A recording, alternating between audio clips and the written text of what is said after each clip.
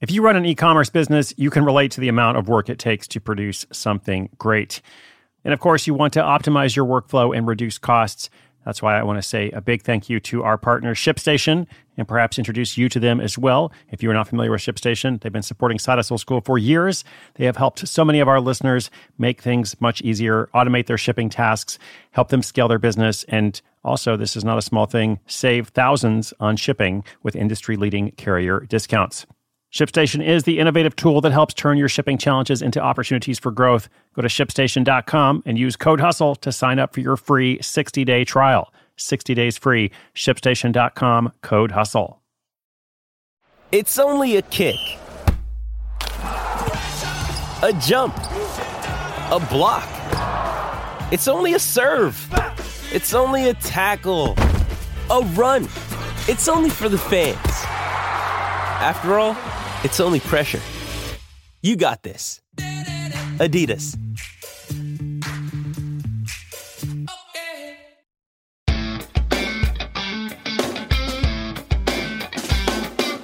In this story, a football shirt enthusiast turns his fashion passion into profits by tapping into the power of storytelling. It turns out that every football fan has a memory of their first shirt. But what am I talking about here? I am talking about soccer, that kind of football, for our American listeners and anyone else who might be familiar with another kind of football. We're talking about the football also known as soccer. And that word storytelling is a key component of many successful side hustles. I started looking through the archives to find a couple of good examples to pull out for you.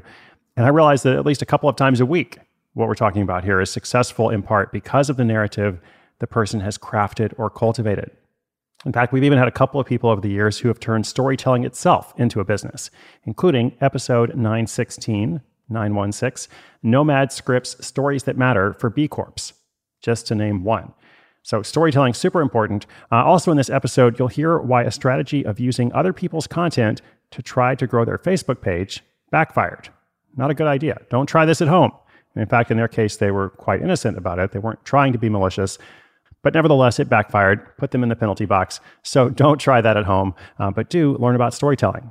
The story is called Fan Scores Big with Marketplace for Football Shirts. And that story is coming up after this quick message from our sponsor. Your brain needs support, and new Ollie Brainy Chews are a delightful way to take care of your cognitive health.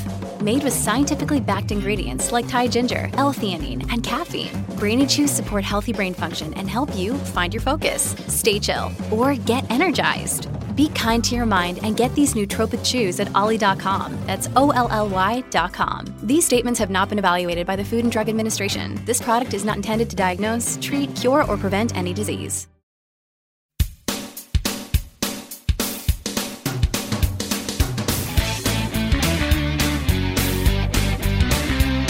Growing up, Michael Maxwell and his friends loved football shirts.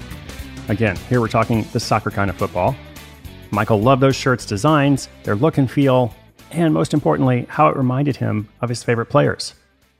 Over the years, he and his friends built up quite a collection, buying shirts whenever they went on holiday and when there was a new release.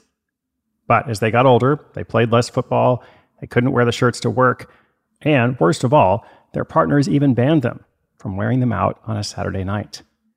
So, in defense, or was it offense, Michael created the Football Shirt Collective, FSC, a place to celebrate those beloved shirts. It started as an Instagram page and a Tumblr and grew into a blog where he interviewed footballers and famous people about their first shirts.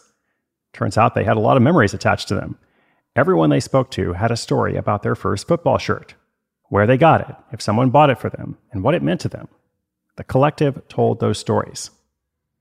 Over time, it grew a large audience and eventually became a marketplace selling vintage shirts, as well as modern classics that were hard to get and concept kits. And for anybody who doesn't know, which included myself until about an hour ago, a concept kit is a shirt inspired by an idea rather than a specific team. And we'll come back to that in a moment. The marketplace started as peer-to-peer, where individuals could sell each other their shirts. Essentially, it wasn't eBay, but just dedicated to football shirts. To kick off his new venture, Michael set up his e-commerce site on Shopify. By that point, he'd already built up a sizable email list, so he was able to make lots of sales on launch day. He was vacationing in Spain at the time, so he celebrated with some tapas and a glass of sangria, as one does. People reached out to sell their collections directly to FSC. And when there was a rare shirt, Michael purchased it to sell as his own collection. He also began to import hard-to-get shirts directly from teams. For instance, he just brought in this season's Venezia shirts from Italy and Fluminense shirts from Brazil, which are both considered modern classics. But there are a lot of fake football shirts kicking around. So eventually, Michael found it was hard to ensure quality and a consistent level of customer service. He now works with a few trustworthy sellers who have large collections of shirts, and the website takes a commission of 10 to 20% from each transaction. At one point, the Football Shirt Collective had grown to 100,000 Facebook followers with a verified blue checkmark on their page. But Michael admits they fumbled the ball by posting video clips of special football moments that they didn't own the rights to. Others had posted the same clips, they were just kind of floating around, but Facebook took down the collective's account and revoked their verified status.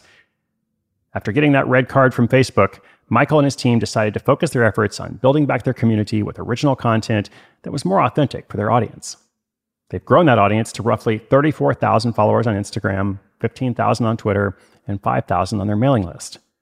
They've also focused more on optimizing content for search engines, which is a good lesson. Never be dependent on any one network or source of traffic. In addition to reselling shirts, FSC also designs originals. They make these designs conceptual, that's that concept kit thing, rather than based on a specific club, so that there are no issues with licensing. Even as much of the UK locked down during the pandemic, Michael says they've been able to ship and operate as usual. In fact, their sales have actually grown. Since losing their audience on Facebook, sales have gone up by around 200%. And FSC now brings in roughly £1,500 or around $2,000 in profit each month after tax. Michael thinks people are buying more shirts so they can wear them when working from home, and also from a sense of camaraderie. Postal services have struggled due to all the increased e-commerce activity, so the FSC team has paid for more expensive services that are more reliable. It sounds like a worthy investment and a winning strategy.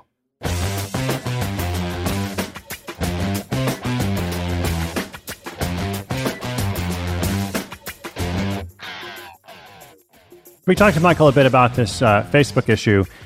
He says, he concedes basically, that using other people's content to try to grow their Facebook following backfired on them.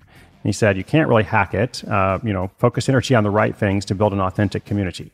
If you try to hack it, it might work for a time, but just like what happened with them, you eventually lose your audience or some other negative consequence comes about typically. But thankfully they were able to rebuild. I do love the whole, nostalgia, camaraderie, storytelling element to this concept of like, what was your first football shirt? I've never owned a football shirt myself, but I guess if I acquired one, it would be my first and I would remember it. But I also didn't grow up in a culture where everybody around me was following this particular sport. So this could be true for other sports. This could be true for other topics, other hobbies, activities, anything that has that sense of camaraderie, that sense of identity that people are finding through fashion in this case. And he also said football shirts are really emotive. Like everyone we spoke to had a story about that shirt. So we just told more and more stories about them. Storytelling, definitely a key to success. Michael, thank you so much for allowing us to share your story. Congratulations. All the best to the Football Shirt Collective, FSC. I'll include links to that and everything else I mentioned in the episode at sidehustleschool.com/1543. That's 1543. And listeners, don't forget, inspiration is good, but inspiration with action is so much better. Thank you for joining me today. Be sure to do one thing, just one small thing, to get closer to a goal you believe in. I'd love to feature your story here at some point. And until then, I'll keep cheering you on. My name is Chris Guillebeau. This is Side Hustle School.